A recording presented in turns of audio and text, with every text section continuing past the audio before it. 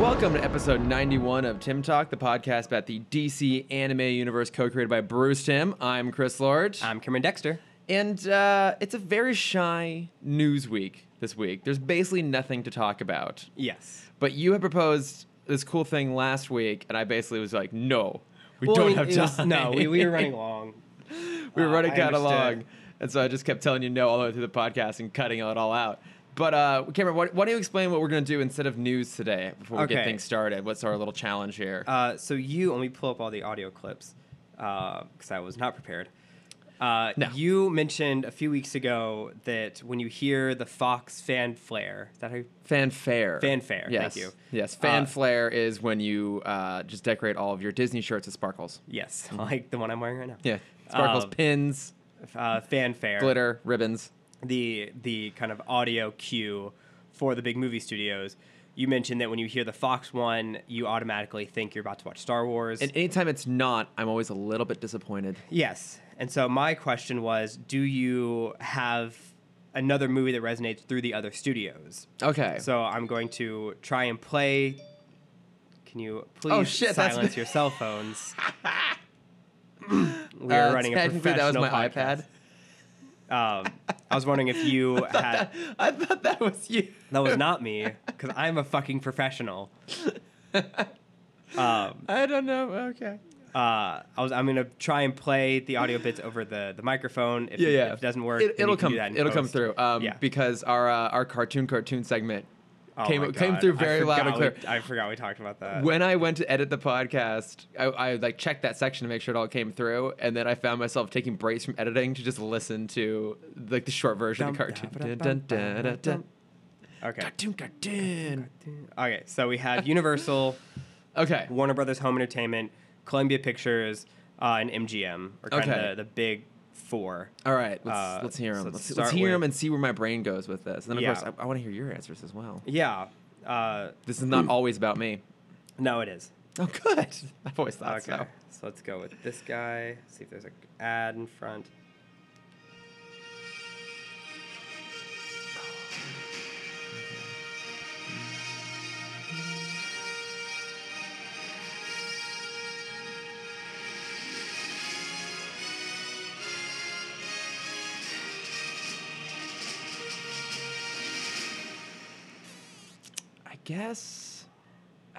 I guess it would have to be Back to the Future, Mm-hmm. or maybe Jurassic Park.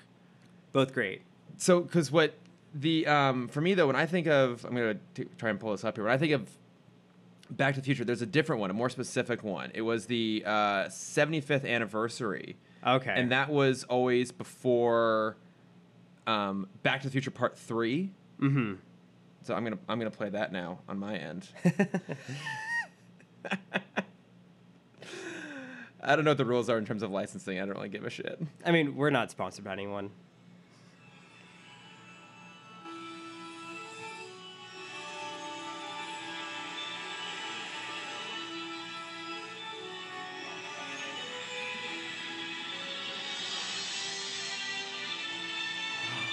Okay. It's a little bit different, Yeah. right? This plays. I remember hearing this at Universal Studios Orlando when we went years and years ago, and I feel like it played around like the ET ride. I think so, because 1990 was when that fanfare was used. Okay. So yeah, And that ride has not been updated since 1990. it's gone. The ET ride? At least No. the one here is. Oh no, the one at Orlando. Oh, okay. God, I Yeah, hope it's still there. Yeah, the one there is still. Yeah, because Yeah, I I think wrote the it one here is in like the mummy or February. some shit. Oh, that's right. Yeah, Mhm. you were just there. Yeah. Yeah. So I think of that. I think the normal Universal logo might be Jurassic Park, but that very specific one for me is Back to the Future Part 3. Mm-hmm. I either go just pretty much anything Spielberg. I just kind of expect a Spielberg. That's movie true, after actually. that. Yeah. Or Rugrats in Paris Oh, because they play that in front of all of the old Nickelodeon cartoons. Wait, no, or that would have been. movies. Wait, wouldn't that have been Paramount? Yes. Yeah, but Paramount Yeah, doesn't Paramount have and Viacom. It doesn't have an intro. Yeah, it doesn't have a song attached to it. Does it? Right. Yeah. Right. And Yeah, there's no no. Paramount fanfare. It's just a logo. I think it's unique to the movie. Yeah. It usually it overlaps with whatever the opening score of the movie is going to be. Yeah. Okay. Well, it still makes me think of Rugrats. Yeah, that's fair. What doesn't though? Yeah, that's also very true. Okay, so we got So yeah, anything Spielberg, really. Yeah, we got Universal down there. All right. Okay, so let's do Columbia Pictures. Oh, okay.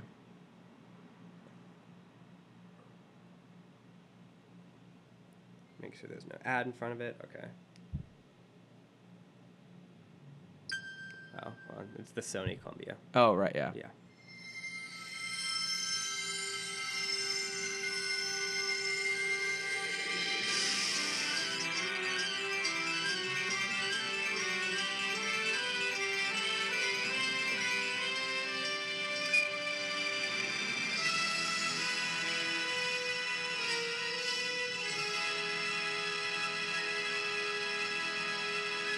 Okay. So this will come as no surprise. Casino Royale. Okay. Very specifically Casino Royale. I thought maybe for a second there my brain was going to go Charlie's Angels, the first one. Oh, I watched that movie a good one. shitload when it came out. Still love that movie. Oh, it's great. But no, it's definitely Casino Royale because in my mind, when I hear that, the logo's in black and white. Okay. It's definitely Casino Royale. I'm going to make sure, just because you called me out on the last one, I'm going to make sure this is the same one I'm thinking of. Yeah. So for me, I had to make sure because I know it's not a Sony product. Yeah. But it is. They still did play this in front of the movie. It makes me think of Space Jam. Oh, of course. All Oh, these, good. by the way, all these are going to have some cartoon connection from the 90s because those are the ones that I watched the most. Yeah, that's your entire life. It is. Yeah. Yeah, and especially Space Jam. I'm a little bit worried because we're almost at the point where we're out of the 90s and talking about cartoons, and I'm concerned your brain might just shut it out. Well, I mean, they're still static. That's true. And also, like, actual static in my brain. Just Like, static. blocks out everything else. Yeah, so it's either Space Jam or, let me double check this movie is correct as well. Space Jam's a good one. There was a movie in 97 called Cats Don't Dance. Oh, I don't know if I ever actually saw that, but I know which movie you're I referencing. fucking loved that movie. Of course you did. It was so bizarre, and it's like glorified Hollywood with animals, and it's amazing. Did you, okay, in that vein, did you ever see the movie Rover Dangerfield? I have not. It's from that a very similar era, and again, it's a cartoon that has a lot to do with Hollywood, but it's a whole animated kids movie focused on the comedy personality of Rodney Dangerfield, but he's a dog. Oh, that's amazing. So he's just like a kind of a Rowdy pudgy... Rodney Dangerfield? What? Wait, not the No, wrestler? no. Oh, okay. Isn't that Rowdy Roddy Piper? That's it. Thank you. Yeah, no, this is Rodney Dangerfield. Okay. You know, no respect. He's always got the tie. Mm-hmm. Caddyshack? You've seen Yeah, Caddyshack? yeah. I know who you're talking about. now. Yes, exactly. But even the dog, like the dog kind of has his look, and he's like a little bit on the pudgy side. He's like a beagle of some sorts, but he wears around like a red tie. Okay. And he's all constantly adjusting Amazing. it. I watched that a lot as a kid. I should track that down and You should. and That sounds revisit amazing. it. Oh god, what a classic! What an absolute classic. Okay. So next on the list, Okay. we have MGM. Okay. So I'm saving Warner Brothers for last, Yeah. since that's closest to what we actually talk about. We're actually here to talk about. Yeah. So MGM logo. This was probably, besides Disney, I think this was probably the first logo I remember seeing as a kid. Oh, you have it? No, I have something else. Okay. Something else.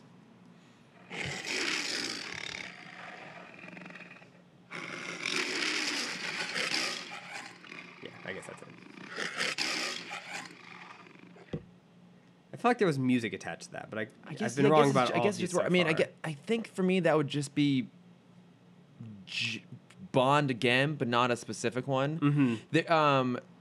There's, I guess I can bring it up. There was the '90s United Artist intro would always remind me of another Bond film, of course.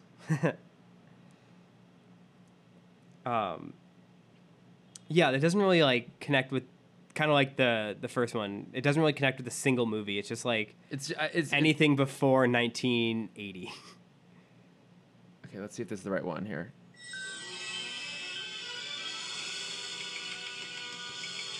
This sounds familiar.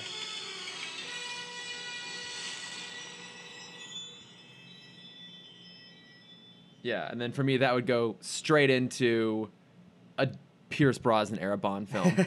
So probably Tomorrow Never Dies is the one I've seen the most. Okay. Maybe like Wizard of Oz. Was that That was MGM. MGM way back in the day? Yeah. Okay, so I have. I'll do this one at the end. So then Okay. So then I'll pull up the WB. that one, Home yeah, Entertainment. that has a very specific one for me. Oh, I think for everyone. Let's see if this is the right one. Oh, my heart. There's another one though. This is the 2017 one. Okay, there's oh fuck, what would it be? Warner. Because that's also Okay, the one they just. right, here we go. This is the one I was definitely thinking of. Yes. Okay, yeah, that was what I was about to pull up because they just changed it. Bam, bam. And for me, that goes straight into the opening credits of Phantasm. Of course it does. Every single time, and whenever it's not, which to be fair, it rarely I'm watching something else that's other than that. Yeah. Again, it's a disappointment. Absolute disappointment. Mm-hmm. I feel like Disney's another one of those two that sometimes it's just cued from the movie itself, or there is the Disney fanfare, but I think that's hard to pinpoint a specific movie for me at least. Okay, but I have one more, and this is along these same lines, and it's one of my all-time favorite things. If ever I'm having a bad day, this is what I put on to make myself feel better.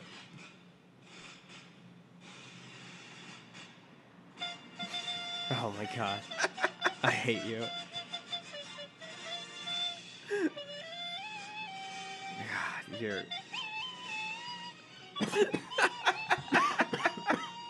You're horrible. I hate all of those like dubbed over. I love them so much. There's also the Great Jurassic Park one. Mm-hmm. So, every time I hear it, instantly feeling better about myself. I think the Warner Brothers home entertainment. I mean, that's still Space Jam. Mm-hmm. That makes sense. Now, for you, does the Fox fanfare, does it also have to be Star Wars? Or do you have something else? Oh my gosh. I mean, Star Wars is pretty high up there. I can't think of like a single movie that I kind of expect after that. Oh, okay. I don't know. I mean, I watch so many movies now that they all kind of blend blur, together. yeah, blend into each other. Yeah, it's always got to be Star Wars. I was really excited because when I went to go see Star Wars at the live orchestra at the Bowl, with my folks, they were in town. They played I guess they would have been like the Blu-ray released version, the special editions, which is kind of meh. But the nice thing about that is they played the Fox fanfare. That's awesome. Which I feel like you need. Yeah. You really do need that ahead of time, or it's not quite the same. Mm-hmm. Yeah, because I think the iTunes versions of even the original 6 films now doesn't include the Fox fanfare. Yeah. So sad. It's heartbreaking. I know. Well, I suppose this actually makes sense. We'd spend so much time talking about sound. Shut up. I'm not in the mood for your segues right now. Force that segue there. Because this week we are talking about Shriek. Mm-hmm. I think one of the best villains in the Batman Beyond Rogues Gallery. I'm curious, do you feel the same way, Cameron? I really like him, and I love his... I know he comes back, but I love how it ends this episode. Also, like, these 2 episodes have some of the best ending lines ever. Oh my god, they really do, Yeah. right? Yeah, great moments capping these things off. Mm-hmm. Yeah, Shriek is great. I think he has kind of a weaker intro. But he's like a very formidable villain. Yeah, I think he's got a cool look. Yeah, I love his aesthetic. Great aesthetic. Yeah, I mean, and a great power set too. Like surprisingly diverse power set. I mean, it's like, oh, he's just like a sound guy. Yeah. But it's not just concussive waves. Like, I really like that sound absorbing technology. The silencer. Sounds like that's so cool. Yeah. And I forgot that was in this episode until it got reintroduced. I think they do a great job in the climax factoring that in there. Yeah. And I'd never seen his intro. And so the opening moment, I thought this was going to be a Scarecrow knockoff because he talks about kind of sound is the first thing that triggers your kind of reflexes. And he's basically scaring powers through just sound. Yeah. And I'm like, oh shit, like if they combine this with like fear toxin, that could be crazy. Well, because for a moment I thought this might have been, even though I knew it was Shriek, I was like, wait, is this a Spellbinder episode? Do you know who Spellbinder is? I probably seen her, Yeah, but I don't remember him. So damn it. he has Then the no, I don't. the orange and black kind of spiral looking pattern suit, and kind of like Scarecrow, he creates illusions. He basically hypnotizes you into like seeing illusions. So he's kind of the Scarecrow equivalent. But that opening scene did feel in the vein of a Scarecrow and a Spellbinder. I forgot that it was Shriek. But yeah, I kind of wish that he would have played more with that. Like, I enjoy the concussive sound, Yeah. but just kind of like tricking him into hearing. I mean, we kind of get that with Bruce, Yeah. A little bit, with but hearing not things that aren't really there. Yeah, but not done with the same theatricality. Yeah. It's a cool opening sequence Mm-hmm. to start things off. Yeah, it's very like Mysterio from Spider-Man. Oh, like, okay. It's like super Yeah. big theatrics. Yeah, big theatrical, like a whole production thing going on. Yeah. I know we talked about this before, but Derek Powers continues to baffle me as to who he hires to kill people, like as assassins. Yeah. He hires a sound engineer as an assassin. I feel like it's the people he hires are just the people. I feel like he's so ruthless, but where he draws the line is he won't fire people. And so it's just the people that he doesn't have the heart to fire them. So he's like, hey, I'm just going to reposition you. I'll still pay you. You're still on the payroll, but I just need you to take out Bruce. It's Mr. Bruce Wayne. It's his one soft spot. Yeah, as he just does not have the heart to fire anyone. He never has the heart to fire him, but he'll happily put him in a situation that'll eventually get them fired and probably arrested and possibly killed. Exactly. So it's off his hands. That's true. He doesn't have to carry that guilt around all the time. Or he gets, or the other side of it, he just really gets off on playing the fifth. Oh, And so, like, yeah. He like, whenever he needs like his stimulation, he's like, just do it. I know you're gonna get caught. Yeah. But I just love being so close to it, but not getting caught. Because he just, yeah. I mean, I get that they were setting that up as a way for Shriek to be kind of sympathetic. I don't think he has a full on sympathetic motivation, but we at least know he's coming from a place of sort of innocence. Yeah. He's kind of forced to do this job, sort of. I kind of wish he had more. He fought against it a little bit more. Yeah, or maybe. Like, what do you mean you want me to kill? Like, I Yeah. built this to help the world. Yeah, he's like, oh, it'd be And, great like- for construction, and you can tell he's super passionate about what he does. But yeah, I wanted maybe like a little bit more pressure from Powers on him, like you have to do this. Yeah. because it did seem weird to, like, from Powers' perspective, to like make this guy do. Like, wouldn't you just take the suit and then hand it off to a thug? Yeah. Yeah, because then you could show like how evil and manipulative Powers actually is. If you're like, if you don't do this, here's your family. Yeah. And I'm going to, I don't know, deport them. I don't know. Bringing too many 2018 topics into this. I'm gonna like. He's gonna unfriend all of them on Yeah. future Facebook. Yeah, he's like, if you get like, I'm gonna fire you. I'm gonna destroy your company. I'm gonna bankrupt you. And then where's that going to leave you and your family? Yeah. Or even if it's just the tech, if I'm like, you love this stuff, if you don't go do this, like I own your company, I have every right to just seize everything because of my investment and kick you out, and like you'll never do this sort of stuff again. Yeah. That would have been just like a tiny bit more pressure to put on him to make it work. Yeah, because he was very okay with it. Yeah, he's just kind of like, no, okay, fine. Like, if I have to, I guess I'll murder my other owner. Yeah, I guess I'll just go murder some septuagenarian. No Yeah. problem. I got no problem with it. I did like that we get a lot of Bruce in this episode. He's really front Yeah. and center through the whole thing. Like, even showing up in the company and just shaming I feel like all this- of them. It's the first time in Beyond, at least, we see him doing anything business related. Yeah. Well, because Terry makes the comments like, "Oh, it's so weird to see you out of the house, Yeah. especially in daylight." And I think it's cool because it's a kind of a subtle way to acknowledge that Terry has an effect on Bruce, right? It's not just Bruce training Terry how to be a better Batman or to like be a better person. Terry is actually getting him to rejoin the world a little bit more, which is it's cool. It's cool to see that there's a back and forth there. Yeah, A absolutely. little bit, yeah. And plus, anytime we get Bruce interact with the world, it's a great thing. Yeah. Yelling at shareholders, yelling at nurses, Yeah. yelling at people on the street. Just flipping everyone. Yeah, dude's tough. Yeah. Yeah, he can throw people around still. I also like too that we spent some time in the old part of Gotham. That scene where he and Terry are walking through Crime Alley in the old theater, and Terry asks him like, "Why wouldn't you just want to tear this down so you can forget?" It's like, "Oh, would you want to forget?" Yeah, That was so good. And again, it's a nice reminder of what the commonality is between them and why they both do this. Right. I think we see them start to like each other over the course of the show, but that's the thing that's always going to keep it going, is that they have this shared pain. Yes. Sorry. A A little tired over there, Cameron? little bit. Little NyQuil hangover. A little NyQuil hangover. If you guys can't tell, I am still fighting a sickness. Are you down with the sickness? I'm not down with the sickness. The sickness is down with me. Yeah, so was he in the old police department? Yeah, that was the old GCPD building. Okay.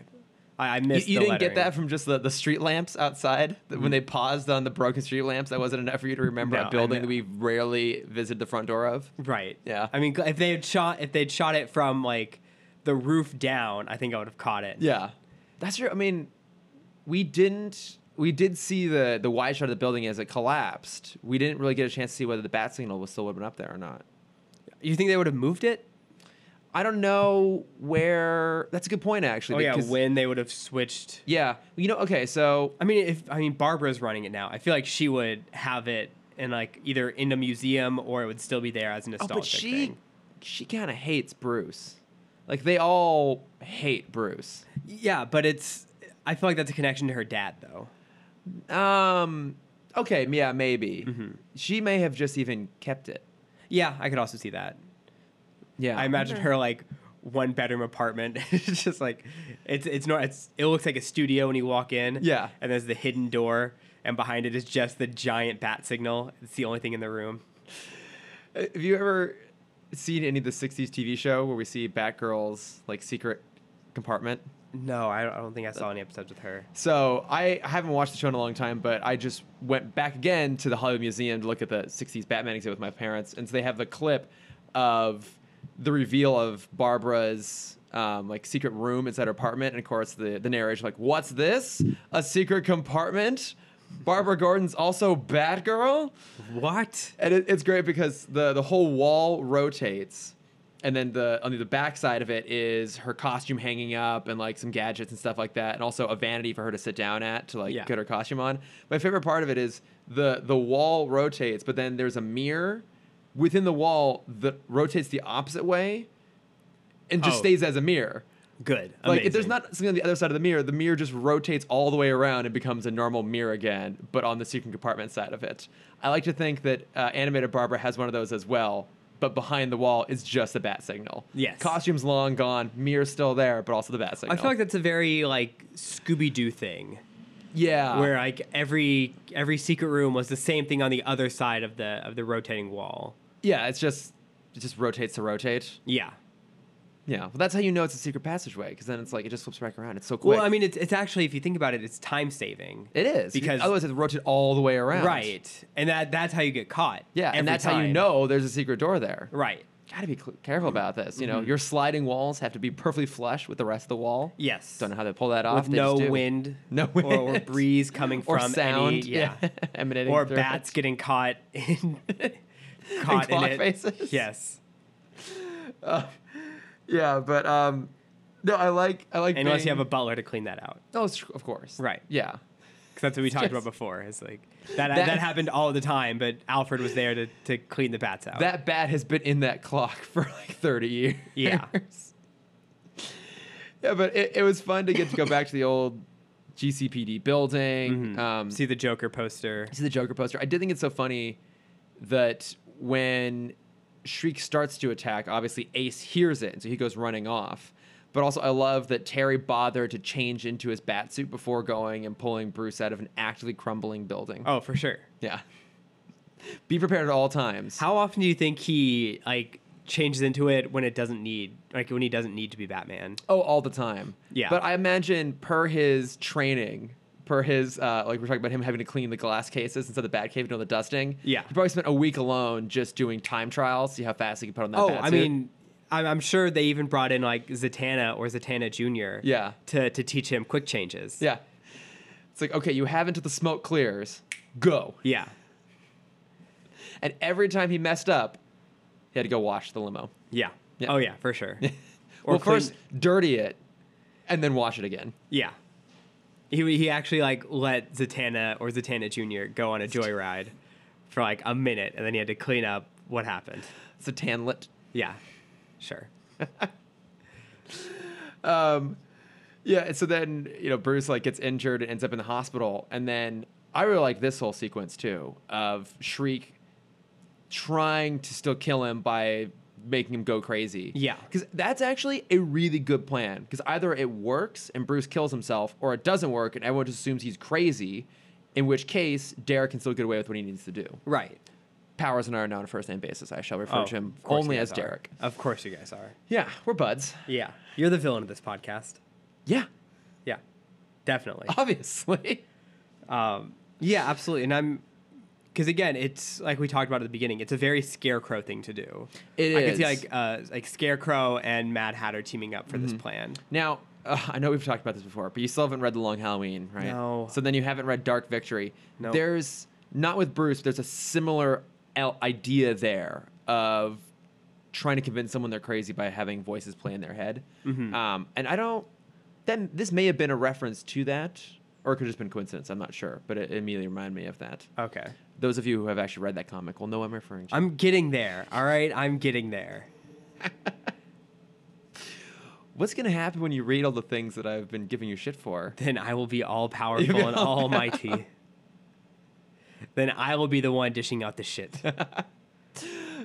So much deserved. But yeah, and I also love before we get the like mind manipulation. Terry's like Just raises too many questions. Yeah. Well, Terry's like, oh, I'll figure this out. Like, you stay here, I'll get this done. And he's like, you're not a detective. And I love Terry trying to be. I mean, he is a successful detective, but you see the struggles. Yeah. Like, he's not as like instant. He's good, but not great. Yeah. Like, he knows the Bat computer can scan this stuff, but he doesn't really know how to use the Bat computer. Also, my favorite thing about that is that it is not only it is a super advanced voice command, because it doesn't.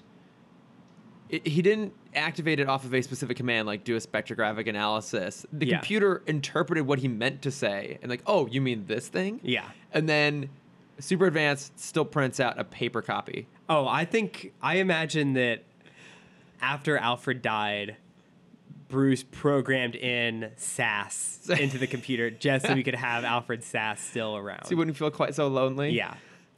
And I think that's also the writer's way of getting that character still in. Is like it's a much more obviously like robotic version, but you can still have that I don't fully understand what you're trying to do right now, Master Wayne. Like, Yeah. Can you simplify that for me? Do you think it would have been cool, like a good idea, if they had made the voice the Bat computer Alfred's voice? They brought back Ephraim Zimbalist Jr. Or would that have been too weird? I think it would have been too weird. Yeah, probably. It would have been a little bit too Batman and Robin, where he like weirdly creates that like algorithm recreation in the Bat computer and tells his niece to strip down and put on a Batgirl suit. Yes. In front of the camera, please. In front of the yes. Can you shift slightly to the left? Excuse me, Alicia Silverstone. Can you just 3 steps to the left? Yeah. Thank you. Well, Thank you, Cher. Yeah, well, the Joel Schumacher Batcave is filled with a lot of cameras at crotch height. Yep. So you got to get that like rubber butt shot in every chance possible. Exactly. Yeah. Thank you, Cher. Thank you. Then it was also great seeing how Terry, not in the bat suit, works as a detective. Because Bruce, like we obviously know, Bruce has his million costumes. His matches Malone's. Yeah.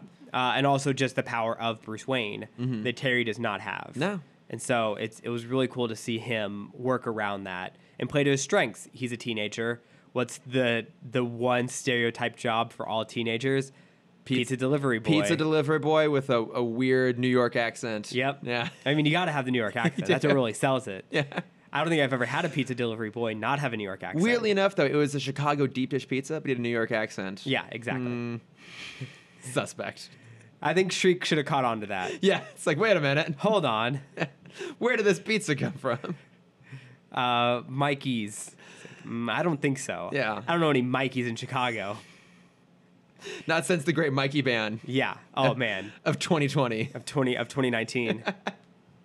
Coming up on that soon. We are, yeah. I'm sorry, all the Michaels in Chicago, get the fuck out. Get ready. There was a great College Humor bit a few years ago. It's just titled "Stop Naming Your Kids Michael," and it was the head writer of College Humor is Michael Trapp, Okay. or Mike Trapp, and he was talking about like every famous Michael in history. He's like, we have enough. Yeah. just stop. Michael We're Keaton, so Michael Caine, We're so many. Michael we now McKean. have 2 famous Michael Jordans. Oh, fuck, you're right. We Yeah. do. It's too much. It is. Well- It's the B side. We have a B side Michael Jordan. Damn you. Yep. Well, because it's not only everyone's first name, it's also everyone's middle name. Yeah. It's my middle name. Of course it is. I know 2 other Christopher Michaels. It's ridiculous. Yes. Yeah, I love that bit so much. Please tell me- It's wait, so flat and blatant. Your middle name's not Michael, right? No, you know my middle name. It's my design name. Oh, that's right. Oh, That's what right. I go by on the podcast. Spoiler for everyone: Dexter's not my real last name. It's my middle name. I had forgotten it was your middle name. I thought I think in my mind that's always just been a reference to Dexter's Lab. That's what it was when I was growing up. I like in elementary school. Were you Everyone's just like super "Oh." excited because your middle name was also like one of your favorite characters? Well, in elementary school, that's what every kid thought. It's like, oh, did your parents name you after Dexter's Lab, which came out like 3 years after I was born? Yeah. I'm like, yeah, exactly, because I love cartoons, You do love them that much. do. You would insist your parents legally change your name as a child. and I did Yeah. Well, at the tender age of 4. yeah. Well, someone asked me recently if I was named after Christopher Robin, and I think I was actually.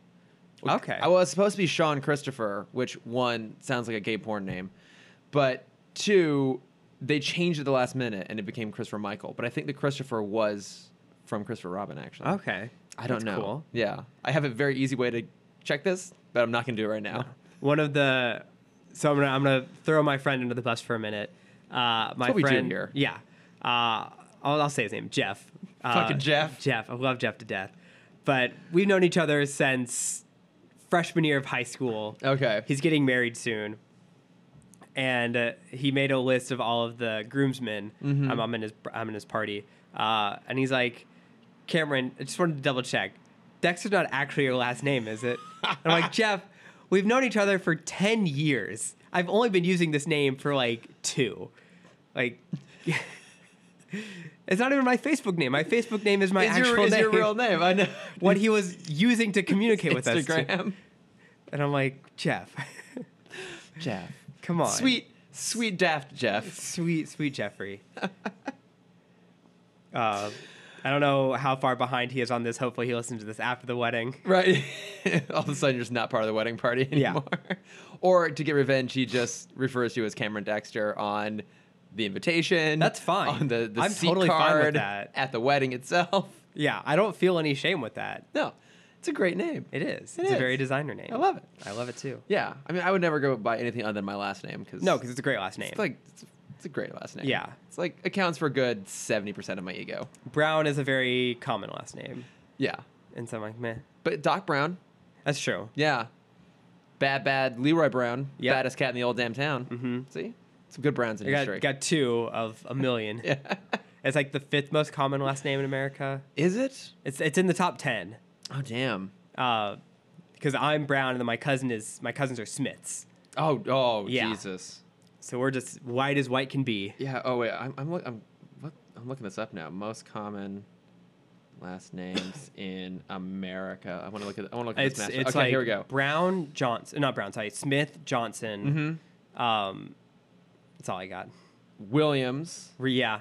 Jones, Mhm. Brown, Davis, Miller, Wilson. Are the Wilson, top, really? I don't think I've are the met a top ones. Wilson. I know a Wilson. Oh yeah, I know multiple Wilsons actually. I know a Wade Wilson. I know a Slade. Slade. Slade. Such a great movie. Yeah, it's we so- should talk about that. We should, sometime. we should talk about that some more. But no, I do love them trying to trick Bruce into going crazy. I love All right, the episode. Batman. Yeah, the thing we're here to talk about. Batman breaking him out, and then that great fight sequence inside the manufacturer, like the car manufacturer, and when he deploys that silencing technology, it's a great moment. Yeah. Well, it's also a good setup too, because he's super clever about like tuning everything else out and then just honing in on the footsteps. Yeah. Which is a great strategy when you have that capability. It's fantastic. And just it's what I liked about how they handled his power set is for something that is grounded in sound, they made it still very visual. Yeah. I mean, one, he has a great look, but even just like when the sound waves blast things, and even just watching with no sound makes it feel different and makes it feel dynamic. I love when you get fight scenes that take away like one element. Yeah. Because it's kind of like what they talk about with senses. When you take away one, the rest get heightened. Yeah. And fight scenes are the exact same way. This reminded me so much of the black and white fight scene from Samurai Jack. I've never watched Samurai Jack. Oh, just watch this fight scene. That's actually one of those shows that I really do want to go watch at some point, because I love, is it Gendy Tarkovsky? Yeah. Yeah. I love his stuff. Yeah, and like Samurai, like this episode, I think is his like opus of fight scenes. Okay. Because it's I'll play it for you after the after. Okay, this yeah, I episode. gotta watch this. Yeah. Because it's unbelievable. Was the fourth? It was the fourth season. They just did the new one, right? Yes. Was it as good as the old stuff? It's even better. Even better. Yeah. Ah, man, I would honestly say you can probably watch just season 1 and then jump straight to season 4. I can't do that. You know I can't. I do know, that. but like I just want you to watch the last season, because the last season is and honestly, like if they didn't have callbacks in the last few episodes of season 4, I would say just skip the it. first 3. You know, I think season 4 is so good. I think it's all on Hulu, and I'm almost caught up. Almost a year later on season 3 of Rick and Morty. So once I'm Okay. done with that, I'll make that my new show. Since I'm not going to be watching My Hero Academia, It's fine. I will watch Samurai Jack instead. Yeah. It's some form of appeasement there. Yeah. All right. But so the fight scene's going on, and Terry can't hear anything. But then what I love is that Ace can. And so Ace jumps in and saves Terry from getting hit by the truck, which is like, it's the first bonding moment between the two of them. I know, he finally accepts him. Yeah, and they're gonna have more. They actually develop a really sweet relationship over the course of the series. That's good. I know. I love that dog. I love Ace. My Scooby. favorite. Called Scooby. Yeah. Yeah, and then of course the very ironic end, which is when Terry destroys the silencer device. Shriek has his own audio tuned way up to hear him, and he gets. I guess he goes deaf, but actually what he gets is just severe tinnitus. Yeah. Which I cannot think of tinnitus and not think of Archer at this point. Yeah. It's just mop. It's so good. So good. Yeah, and it's such a bittersweet ending. Yeah. Obviously to come back. Yeah. Well, But- and what I like too is that it evolves the villain over the course of the episode too. You know, Yeah. because he starts off being kind of down on his luck-ish, but like he's just doing his thing. He's drawn into this world. He gets really screwed over by powers, but you know, for him the most tangible thing is that Batman took away his hearing, took away his Yeah. whole life. And of course, we'll see him come back in later with that as motivation, Yeah. which is cool. I like when they find good ways to keep characters around and also bring them back for Well, more. even his kind of interaction with powers afterwards. So after the first interaction between Terry and Shriek, when the cops come and Shriek goes to Powers' office, he's like, "You've taken everything from me. You've taken my name. You've taken my face."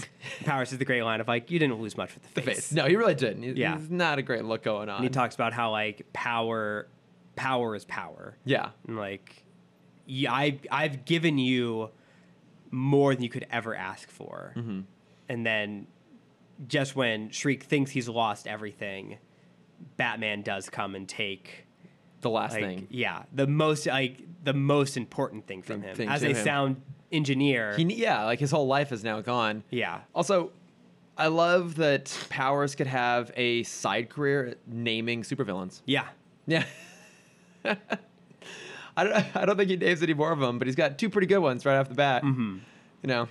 Well, like in is it Young Justice? No. Yeah, it's Young Justice where Kid Flash always names the villains. No, it's Flash. Cisco always names the villains. Yes. Yeah. Derek Powers is the Cisco of the DC animated Yes, universe. exactly. 100% parallel to parallel. This is what we've learned today. Yes. But yeah, and then it all closed off with that great sequence of Powers getting voted down for his redevelopment project. So Crime Alley will continue on, and I imagine Bruce will probably do something to try and like renovate it or make it a historical site or something. Yeah. But then when Terry asked him, "How did you know you weren't going crazy?" It's like, well, that's not how I refer to myself. Yeah. Like, well, how do you? And gives him the face. It's like, oh, but that's my name now. My name now, Not in my head. bitch. Yeah. So good. Like, that's such a good. It is a great beat to end the whole thing. Yeah. on. And it says so much about Bruce. It does. Yeah. I mean, that's who he's always been. That's his most authentic version. Yeah. And it gives you even a bit of a sense of, in some ways, how challenging this whole thing must be for him. Like, that is his identity. He's willfully handed off to somebody else. Yeah. And so you can see that for him, Terry has this impossible standard to live up to of, like, you have to be as good as I am. And Bruce's thing was he was always the best. It's the reason he has, like, no relationship left with anyone from the new Batman Adventures or even Justice League at this point. Yeah. He's got nobody. And I think it, like, on that point, it connects so much to the next episode. Yeah. Where Terry and him get in a fight of, like, you're just jealous that I have a social life. Yeah, right? It's like, I actually want to go and, like, live my own life, and you just want to sit here in the dark and be a lonely, bitter old man. Yeah. It's like, I don't want to. I have to. Yeah. I mean, this was a really, really good week in terms of episodes, because I had forgotten that then after Shriek was the Royal Flush Gang. Yeah. Might be my favorite villains from Batman They're Beyond. so good. I've always loved the Royal Flush Gang. Yeah, because they existed in the comics before. I think we were trying to figure that out maybe last week. We couldn't remember. So Yeah. I looked them up. So yeah, they go all the way back to like JLU comics from the 60s. Okay, that makes sense. Yeah, from like March of 1966. But this is their first appearance in the DCAU, which is interesting for a number of reasons. Because one, that also means that this is the first Batman Beyond villain based off of a Batman villain that was never in Batman. Was the Royal Flush Gang a Batman I mean, villain I guess before? they weren't specifically. I guess that's true. They weren't specifically a Batman villain, but it's. I guess I always thought they were Flash first. I I don't know think why. they I were assumed Justice that. League. Justice League, Okay. and then I guess Green Lantern. They were kind of associated with him. But I guess Yeah. what I meant by that was this is the first like comics Yeah. villain that was introduced in Batman Beyond before it was ever introduced in Batman.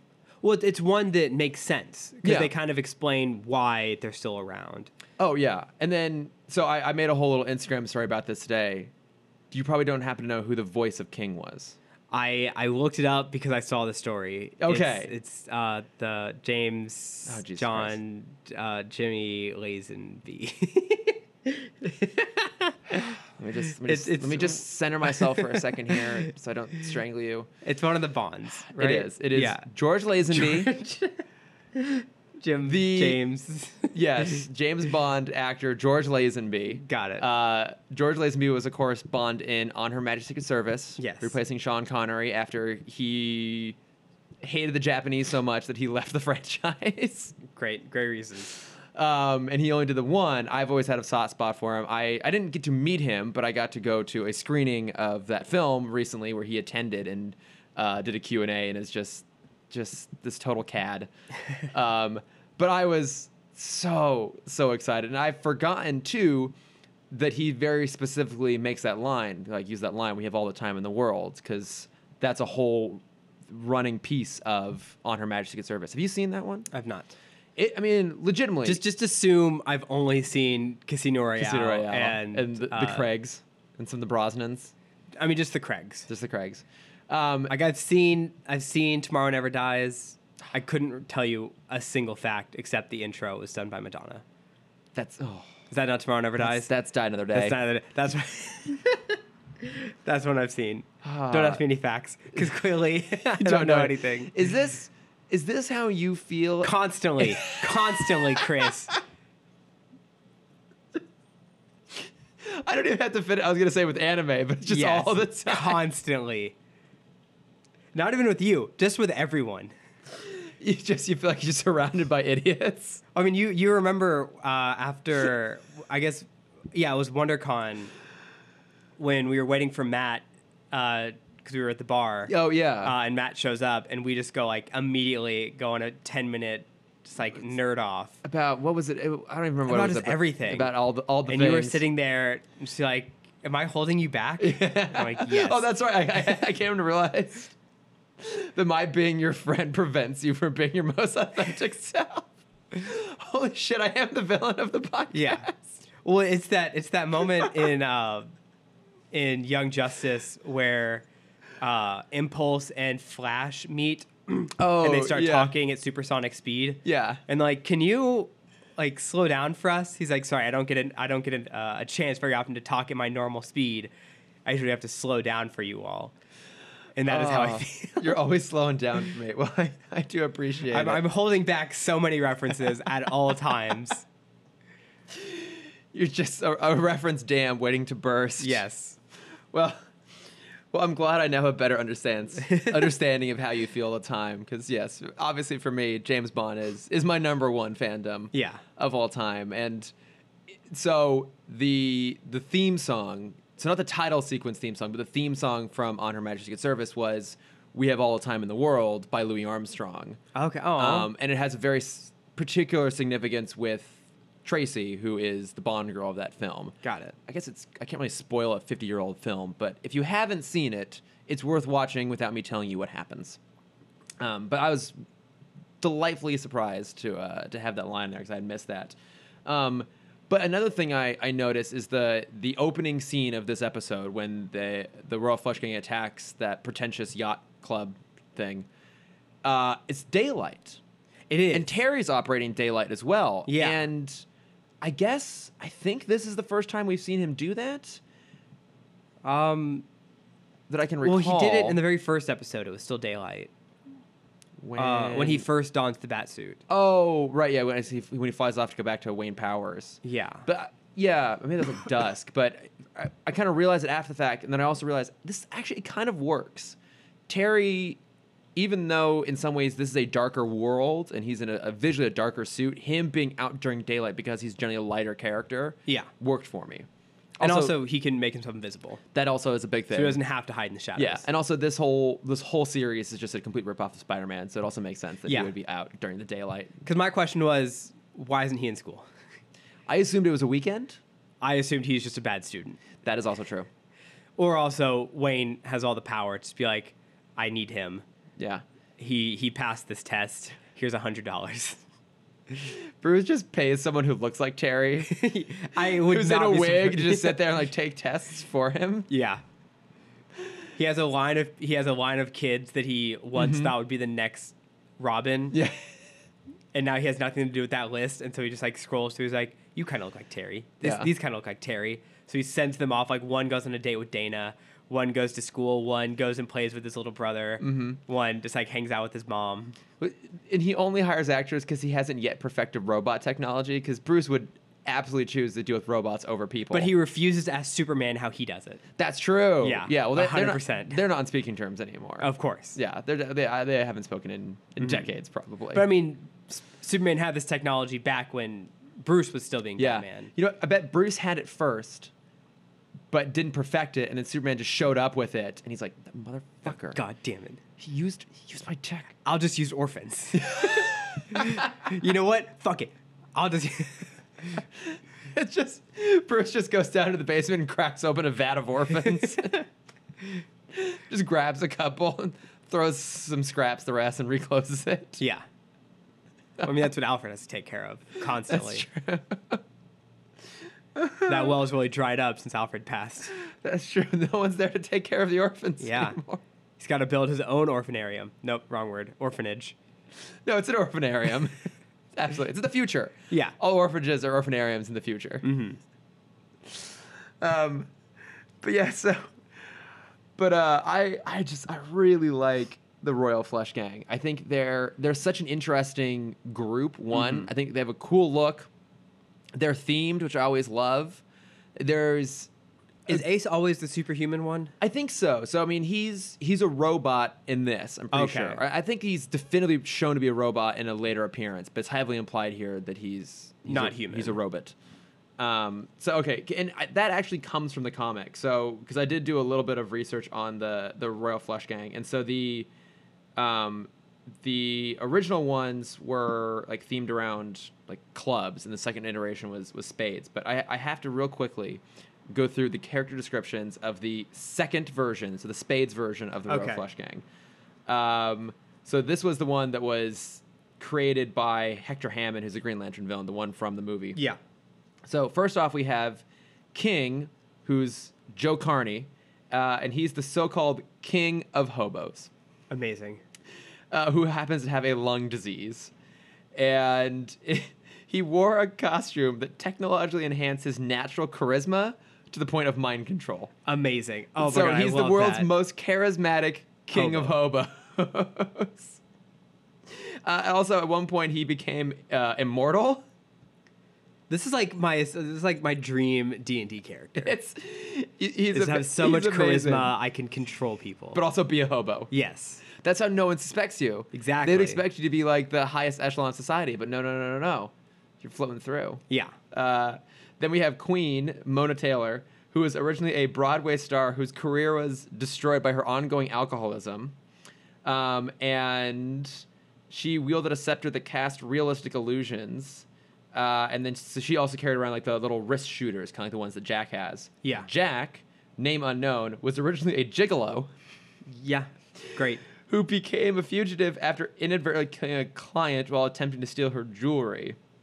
And he wielded an energy sword. And at some point, a character named the Gambler replaced Jack's left eye with a cybernetically activated laser weapon, making him literally a one-eyed Jack. God damn it. And also, when he got the laser eye, it initially impacted his sanity for a bit, as all things do. Yeah, of course. 10 was Wanda Wayland. Great name. She was a test pilot who was fired for refusing her employer's sexual advances. Good old 70s. And she wore a costume with energy blasters in the gloves. And she has enhanced reflexes and carries exploding playing cards. I'm surprised that they don't all carry exploding playing cards. You'd think they would. You'd Yeah. think that would just be a shtick for all of them. And then, of course, Ace was a super strong android who originally was in the form of an African-American man, which I'm pretty sure that was not handled with tact when they did it. Yeah. I think it's pretty much guaranteed that comics of the 60s did not do that very well. Not at all. No.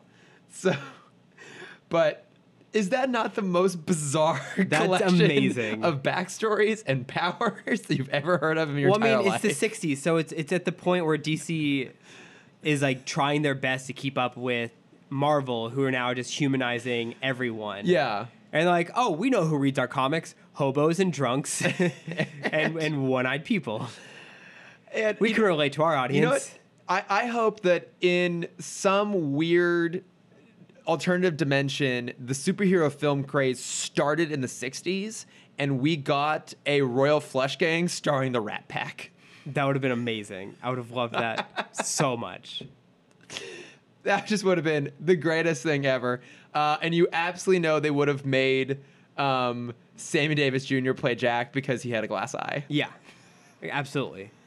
And I mean, Sinatra has to play King because Of course. there's no other choice. Yeah. Who would have? We need a queen. Who would have played Queen?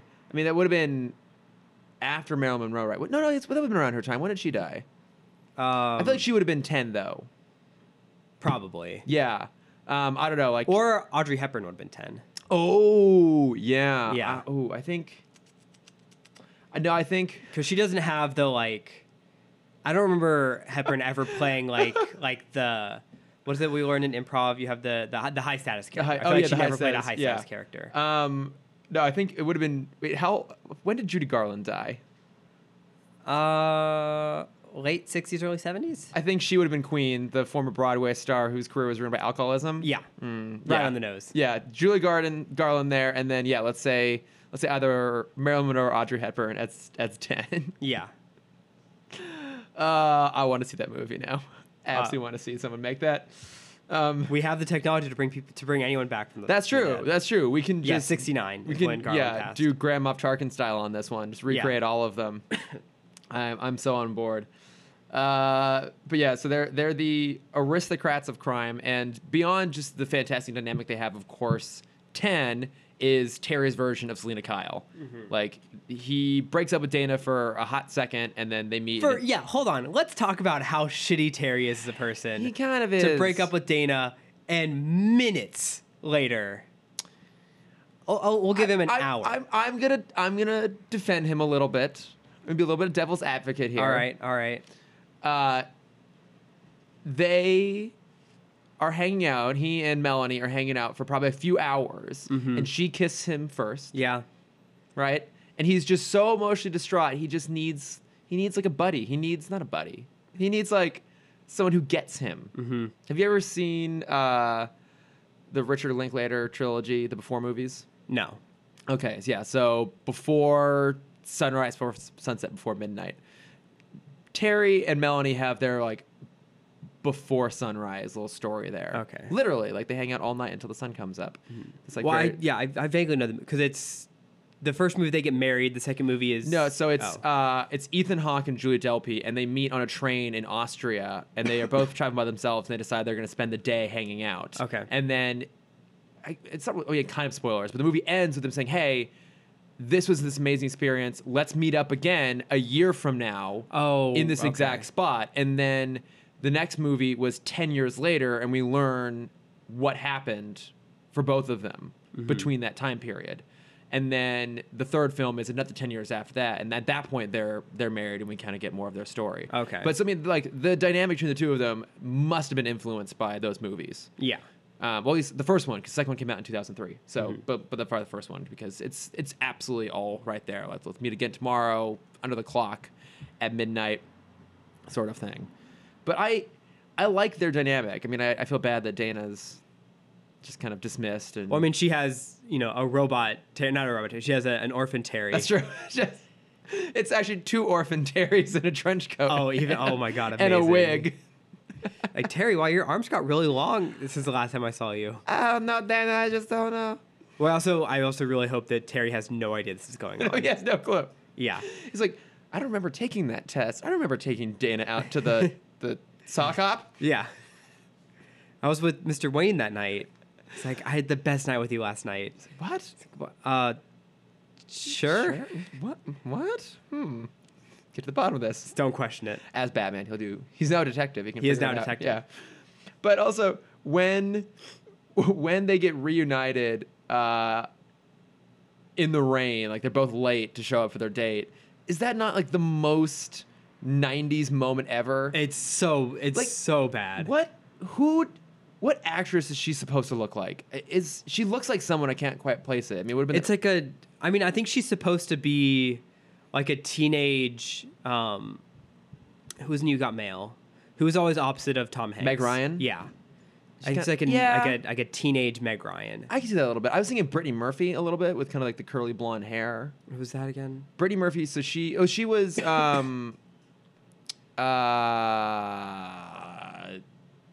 what's the character's name from Clueless? The friend. Oh, yeah. Okay. Yeah. And she did like Just Married with Ashton Kutcher, and she was like, how did that like the Little Black Book. You know who I think it is? It's oh god, you had me at hello. Renee Zellweger from you know what? Jerry Maguire. You're That's right. exactly what she is. Yep, it's definitely based off of Renee Zellweger. Yeah, and like even the music they played. Pre-surgery. Yeah, she looks good now though. She looks good. But even that moment, like the music they played there, it didn't remind me of a '90s movie so much, but it feels very. Top Gun? Like, you've seen Top Gun, right? Yeah. So the scene, like the sex scene between Tom Cruise and Kelly LeBrock. Doesn't remember. But, like the music they play there totally is just like the music in that. Well, I'm scene. trying to think. What's the stereotypical sound effect in cartoons where it's like the da da da da da da da da da. That was horribly off pitch. Yes. But you know what I'm talking about. No, I don't know what you're talking about either. Cartoon kiss song. What? It plays in everything. It does? It did. It was like a very like late 90s to mid 2000s Okay, I'm And it gonna was- I'm gonna let you figure that out. I'm just gonna. It's keep gonna on- drive me crazy that I'm not gonna. It's gonna keep on talking, but Yeah. So Terry kind of pushes back on Bruce, and he's like, "I need one night off. One night won't make a difference." And Bruce responds back with, "No, one night makes all the difference." Yeah. Right? I mean, that's what happened to his parents. What happened to Terry's dad?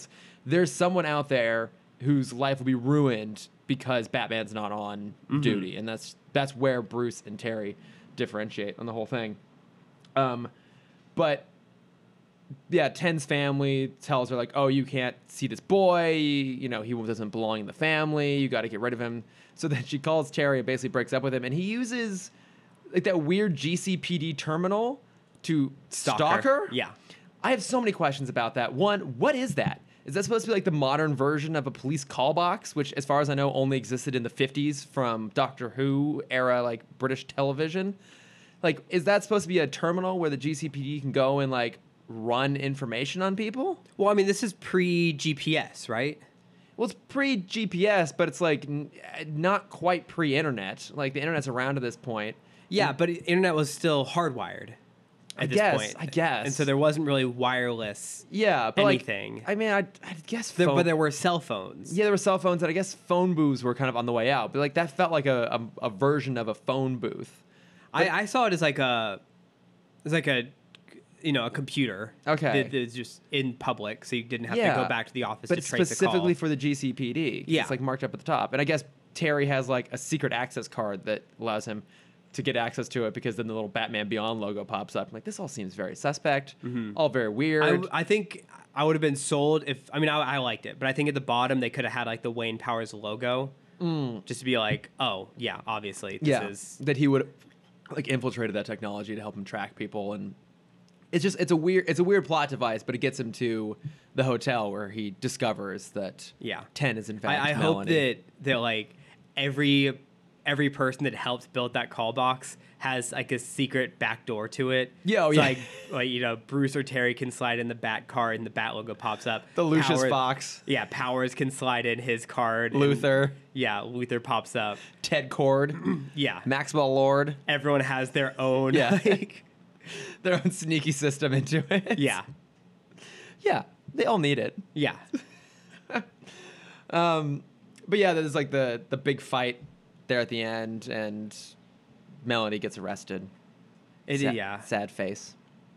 But I mean, I did like that they gave Terry a chance to have that sort of storyline, and I love how it ends too. It's like, oh, did this sort of thing ever happen to you? And Bruce getting a little smile, like, oh, Let me tell you a story about Selena Kyle. Selena Kyle, Oh man.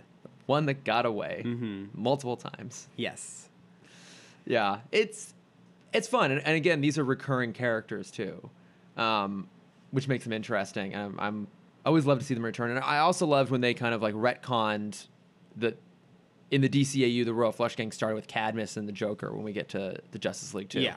So it's really cool. Plus, the Royal Flush Gang gives us Ace. probably the best moment in all of Oh man, the most in- heartbreaking moment. yeah, all of the DCAU, which we'll get to eventually. What I also love is so they go over the history of the Royal Flush Gang, or like their version of the history of the Royal Flush Gang, where they talk about it's a family, it's always in the family. Yeah, Um, the aristocrats of crime. yeah. But then you hear the argument of both sides, which I think is really cool, of the dad penalizing Melanie of like, how could you, like, we can't mess up. We do what we have. Like, we do what we do. Family comes 1st. All the money comes first, and then she brings up the other side of it, like, well, you're putting all of us at risk because you're letting Batman interfere with our work. Yeah, And she is as well and just doesn't know it. Yeah. And I love that. it's great. They're both endangering me familia With the same person. with the same person. Yeah. Yeah, it's a great. There's all the dynamics here in this are really really good. The history between King and Bruce, and I'm curious. I don't know. Maybe Maddie knows this where that was supposed to fall, because I think even in epilogue, Amanda Waller makes a reference to being multiple iterations of the Royal Flush Gang. Yeah. So clearly, at a certain point, it went from being a collection of disparate criminals to a family like took over that moniker and ran with it. Yeah. And that would have had to have happened at least 20 plus years before this for it to have been Bruce going up against King. Maybe he was like Jack at the time or something like that. That was my thought. Was he was Yeah. Jack before? Yeah, maybe that's what it was, or maybe like it was a different iteration of the whole family. But yeah, I'm curious where that is supposed to have fallen in the timeline. But I would imagine probably towards the end of Bruce's career as Batman. Yeah. But yeah, they were so good. They were so fun to watch. It was fun watching Terry have to fight like 5 criminals with different abilities. Yeah. Kind of thing on his feet. Him having to make the sacrifice twice. Of like, you can either, or 3 times, I guess. Oh yeah, because Because the Royal Flush Game knows Batman's greatest weakness is putting others before the villains. yeah, so it's like the woman on the side of the boat. It's the security guard. And then it's 10. It's 10, yeah, at the end, yeah.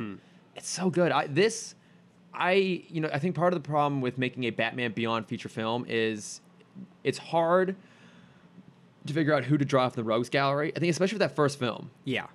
Because the problem is, for Batman Beyond, you would absolutely have to do an intro. You have to do an origin story because you have to explain why this isn't Bruce Wayne. You have to give all this context. And I think it becomes challenging to figure out who you slip into that role. You could do Blight, but that only kind of works so well. I just don't know if he would be a good on-screen villain. I think the Royal Flush Gang would make for a great Batman Beyond sequel. Yeah. Because I think then you also bring in this idea of Terry's personal life conflicting with his career as Batman. With the 10 sort of character, you have the idea of him and Dana being on the rocks. How does he balance the two? Like, all the stuff you need here for a really good second Batman Beyond film is in this episode. Yeah, it's interesting that you brought up like first villains, because there was a great video essay I watched this week by a new person I found named Patrick Williams. And I'm gonna plug another one of his videos in Bat Plugs. But he did a video about how to do Fantastic Four right. Oh, that'd be cool. And it was a great video. And one of his he basically had 4 points of like, don't do an origin story, have it be either in the title sequence or just like in the first minute, because he talks about how origin stories only work when they affect the characters. Yeah. But with Fantastic Four, before they got their powers, they were genius adventurers, doing good. Yeah, they're already kind of doing that same sort of shit after anyways. the power, they're still genius adventurers doing good. Yeah. Now just with powers. Yeah. It's like you don't need the origin story. It doesn't change them at all, minus the physical changes. Right. His second point, and I think his biggest point, was don't start with Doom.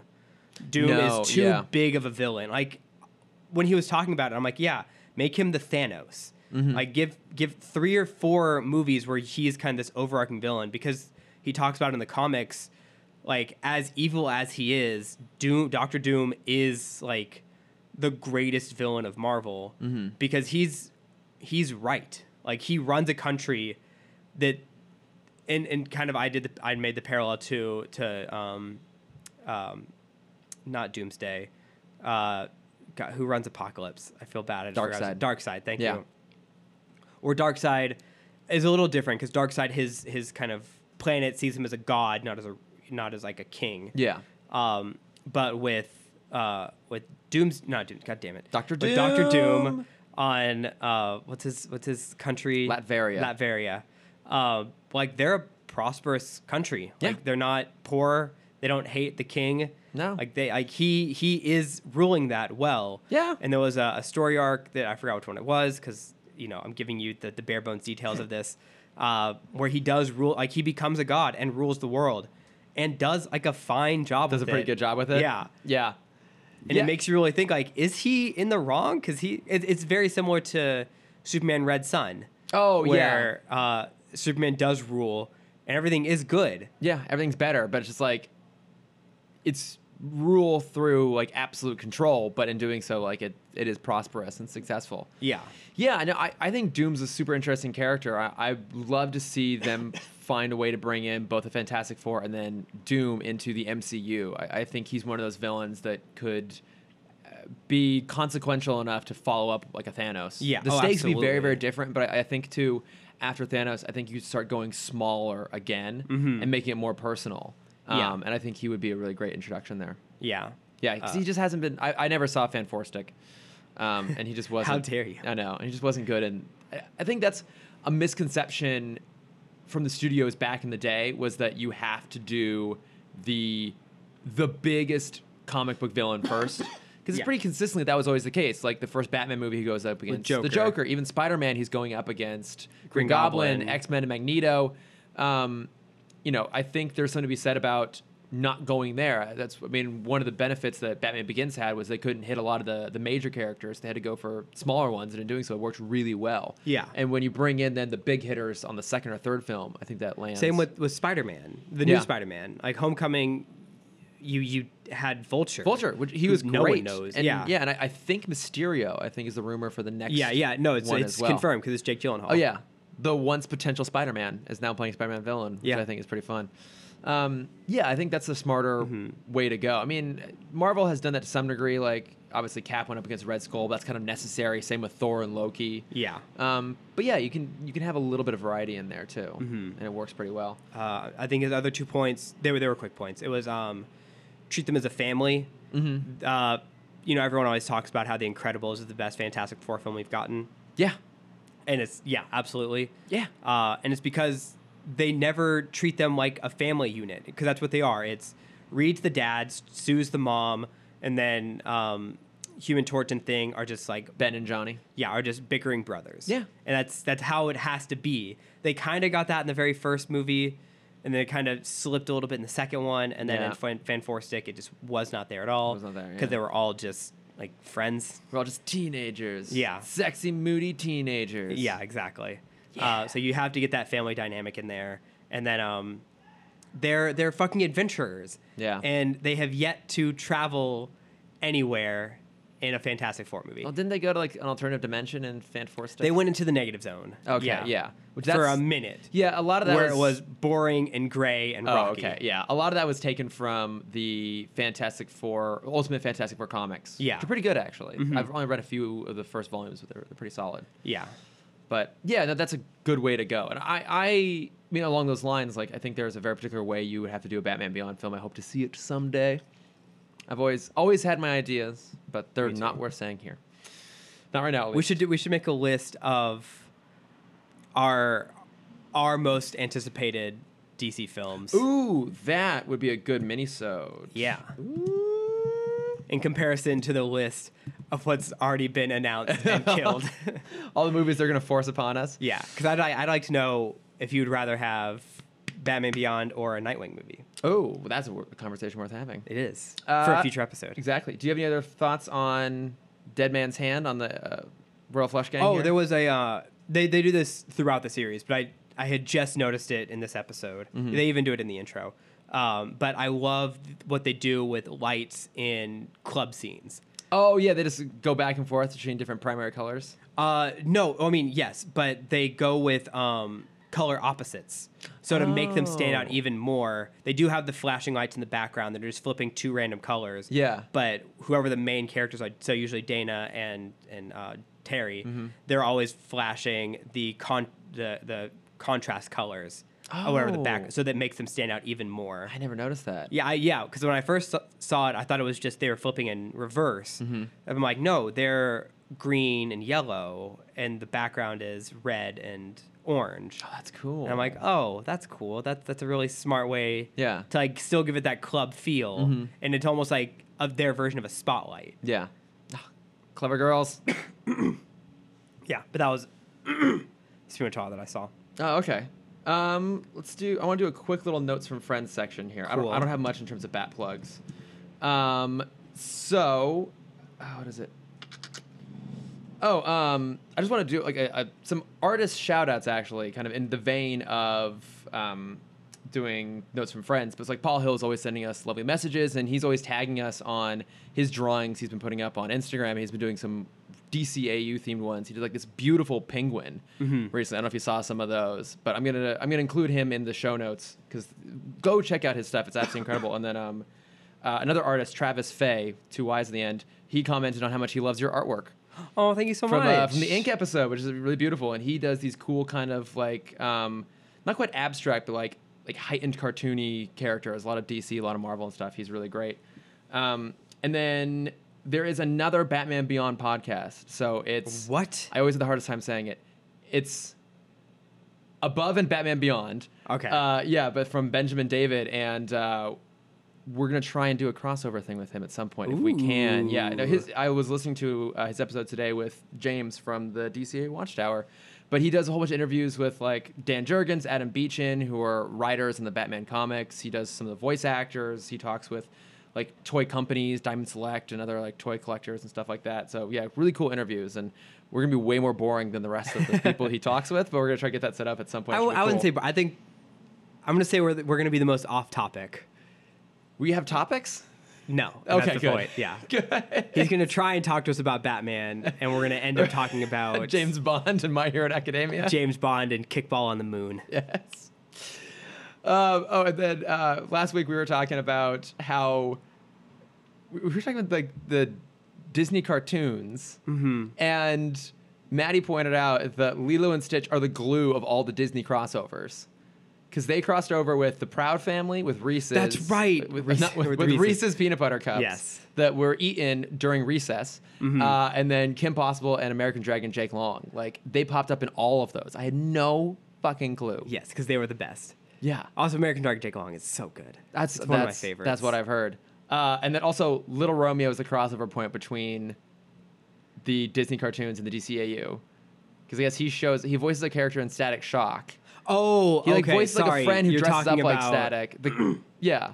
Sorry, the actor. on Nickelodeon, he had his own show. Yeah. Called Little Romeo. Wasn't that the actor's name too? Yes. Yeah, because it's He had Puff his own- Daddy's kid. Yeah, he had his own show, but then also he's a voice member in the Proud Family too. He's like a voice cast in that. I think so. Yeah, so he's a crossover point. Mm-hmm. I mean, I'm sure him and like Phil Lamar and tons of other people as well. Yeah. But I was excited to see that pointed out. So thanks, Maddie. Thank you, Maddie. Yeah.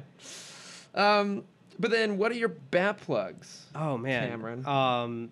Sticking with my rom-com thing from last week, I watched To All the Boys I Loved Before on Netflix. How was it? I've heard good it's things. adorable. I've heard really good things. It's a really good it hits all of the rom-com tropes, but it still makes you feel really warm on the inside. Okay. I'm writing this down. It was a really fun watch. Okay. And then, excuse me, everyone knows that like I'm a sucker for kind of the King Arthur movies. The guy I plugged before, Patrick Williams, he has another great video essay about, it's called Robin Hood, King Arthur, and Hollywood's Problem with Public Domain Properties. Oh, And interesting. It's fascinating. He talks about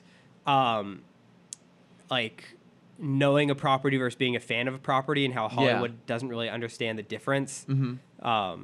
And talking about the like, he focuses mainly on King Arthur and Robin Hood, and he's talking about how there hasn't been like an authentic version of these stories since the 80s. Yeah. And for King Arthur, it was like 78 was when Excalibur came out. Okay. And Robin Hood, it was 91 with King of Thieves. Well, I'm sorry. Was he referencing Robin Hood, Prince of Thieves, as an accurate version? An accurate version? Not of Robin accurate, Hood? but like it sticks to the story. Oh, okay. The Robin Hoods we've had since then are all twists, and same with the King Arthur. Yeah. It's all origins and twists. Yeah. And then he talks about the future ones, because I guess the video came out before last year's King Arthur movie. Oh, okay. Oh God, yeah. Yeah, and then no, it came out after that because he talks about that, and then he talks about the Robin Hood that's about to come out. Oh, the Taron Egerton one. Yeah. It does not look good. Yeah, and he brings up like how the movies always kind of just piggyback off of what's popular. So Yeah. the last Robin Hood King Arthur we had was right after Gladiator, and it's taking like the realism of Gladiator, like the real grittiness of Gladiator, and putting it on that, and how King Arthur and the Robin Hood that's about to come out were superhero origins, 100%. And because they're obviously piggyback off of the success of our movies, the ones that we make. Yes, we personally make them ourselves. Yeah, but only the good ones. Yeah, clearly. Yeah. And it's cool. It's a really cool watch. That's not really interesting. Because he brings up a few other ones. And did he also mention that some of the best versions of both those properties were done by Disney? I was gonna say, yeah, he does bring up the Disneyfication of them. Yeah. Because like he also talks about Alice in Wonderland and Jungle Book and Tarzan. Yeah. Which Disney has clearly done all of those. Done all of them. But like the Disney Robin Hood gave us that sweet little melody. Oh, that one, yeah. Yeah. Yeah, he also brings up like he talks about like it gives kids like the most recognizable version of Robin Hood, and also a weird fascination with the sexuality of foxes. Yeah. Like, yeah, Yeah. I'm on board. yeah. Yeah. But yeah, it was like a super interesting look into that world and Yeah. how like we haven't really had a great version of that story in a while. No. I'll have to go check that Oh. out. Yeah. Oh, and then one he's like, oh, and the most successful Robin Hood we've had in the past 15 years was his cameo in Shrek. And I'm like, Oh, Yeah. shit. Yeah. yeah, because he talks about that, and then the best King Arthur story we've had in the past 10 years was actually the one in the intro of Transformers.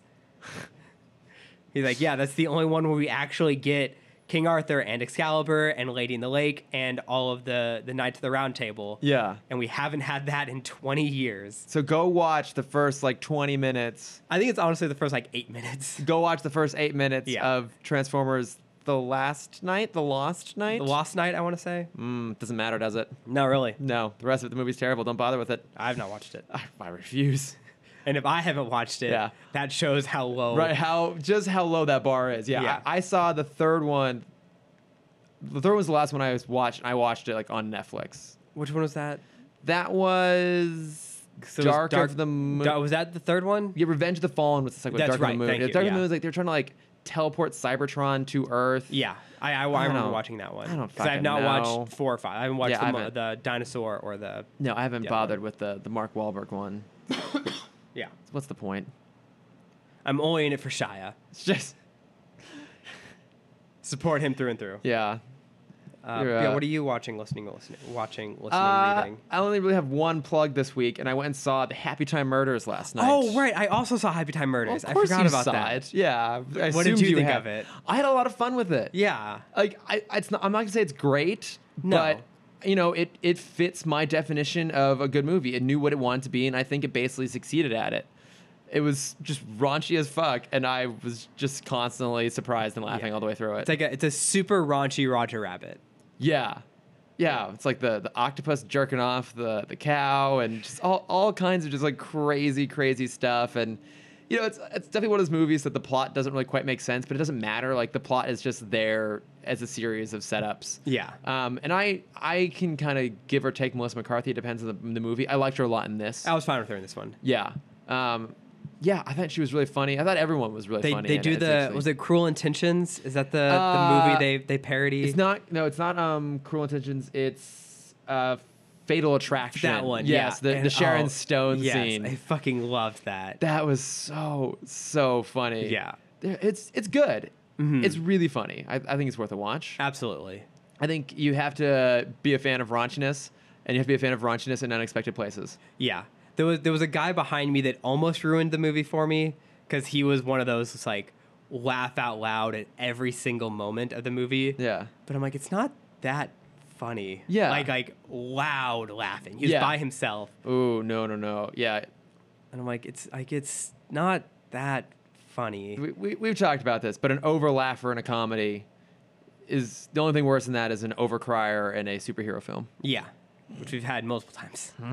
Oh my god, we have it multiple times. Yeah. Even with fucking Ant-Man.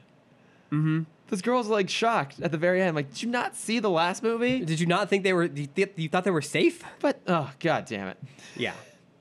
That'll be another mini episode we do is us just bitching about movies. Yeah. Going to them. Yeah. He started calming down like a third of the way through the movie. Okay, good. But yeah, it's fun. Mhm. We're seeing it's not doing great at the box office. Sadly, it's getting just It's getting pummeled. ripped apart in reviews. Yeah, it's getting ripped apart in reviews. Getting pummeled at the box office by Crazy Rich Asians, which I haven't seen. I really want to. Still 'cause amazing. I've heard it's great. I would love to see more stuff like this, though. Yeah. You know, it was different, and I think it was successful at being different. And so I hope we get more stuff like it. But it probably like another decade before we see anything similar to it. Yeah.